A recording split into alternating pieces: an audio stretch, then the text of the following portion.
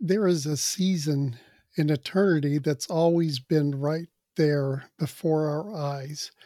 Many of us are discovering in this new time of increasing revelation and encountering the presence of the Lord of what it means to meditate, to access the river of God, the river of life in fresh new ways. The world certainly is not as it seems, as we know. There is much that's being exposed and revealed to the sons of God during this time. And where we focus our attention and our prayers creates and shapes our world. In Joshua 1:8, we read, "This book of the law shall not depart out of your mouth, but you shall meditate on it day and night, that you may observe and do according to all that is written in it. For then shall you make your way prosperous. Then you shall deal wisely and have good success." And my beloved, if we only knew who the Lord says that we are, and it's unfolding, it's being discovered. But I pray that you would get a fresh revelation today of who you are and what the Lord is doing in this time for us to have our opened eyes to reveal all that is being shown to us in this time. In Colossians 2:2, we read, "For my concern is that their hearts may be braced and comforted, cheered and encouraged, as they are knit together in love, that they may come to have all the abounding wealth and blessings of assured conviction of understanding, and that they may become progressively more intimately acquainted with and may know more definitely and accurately and thoroughly that mystic secret of God, which is Christ the Anointed One."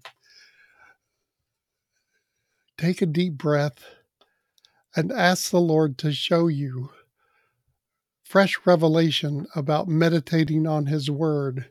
We are to study and read His Word, to ponder it and to pray, but meditation is about listening to the Lord, the whispers of His Holy Spirit as He breathes His life in us to open our eyes to see what He sees, to believe the way He created us to believe. And Philippians 4:8 is one of my favorite. I'm sure it's yours too.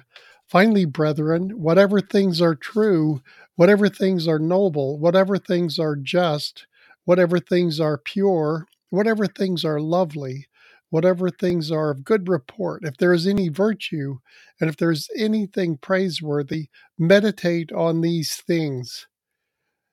Surely we can shift our focus to be where the Lord would have us to be, high above the fray, the chaos, the uncertainty, the wars, and the shaking that's going on in the world, to be in His peace and His strong tower, and to enjoy His presence.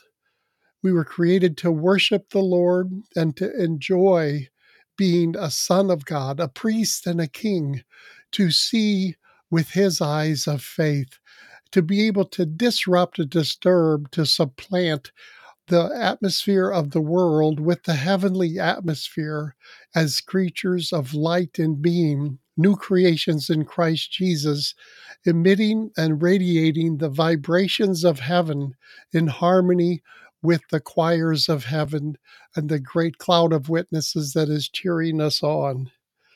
In Isaiah 26:3, we see, "You will keep him in perfect peace, whose mind is stayed upon you, because he trusts in you."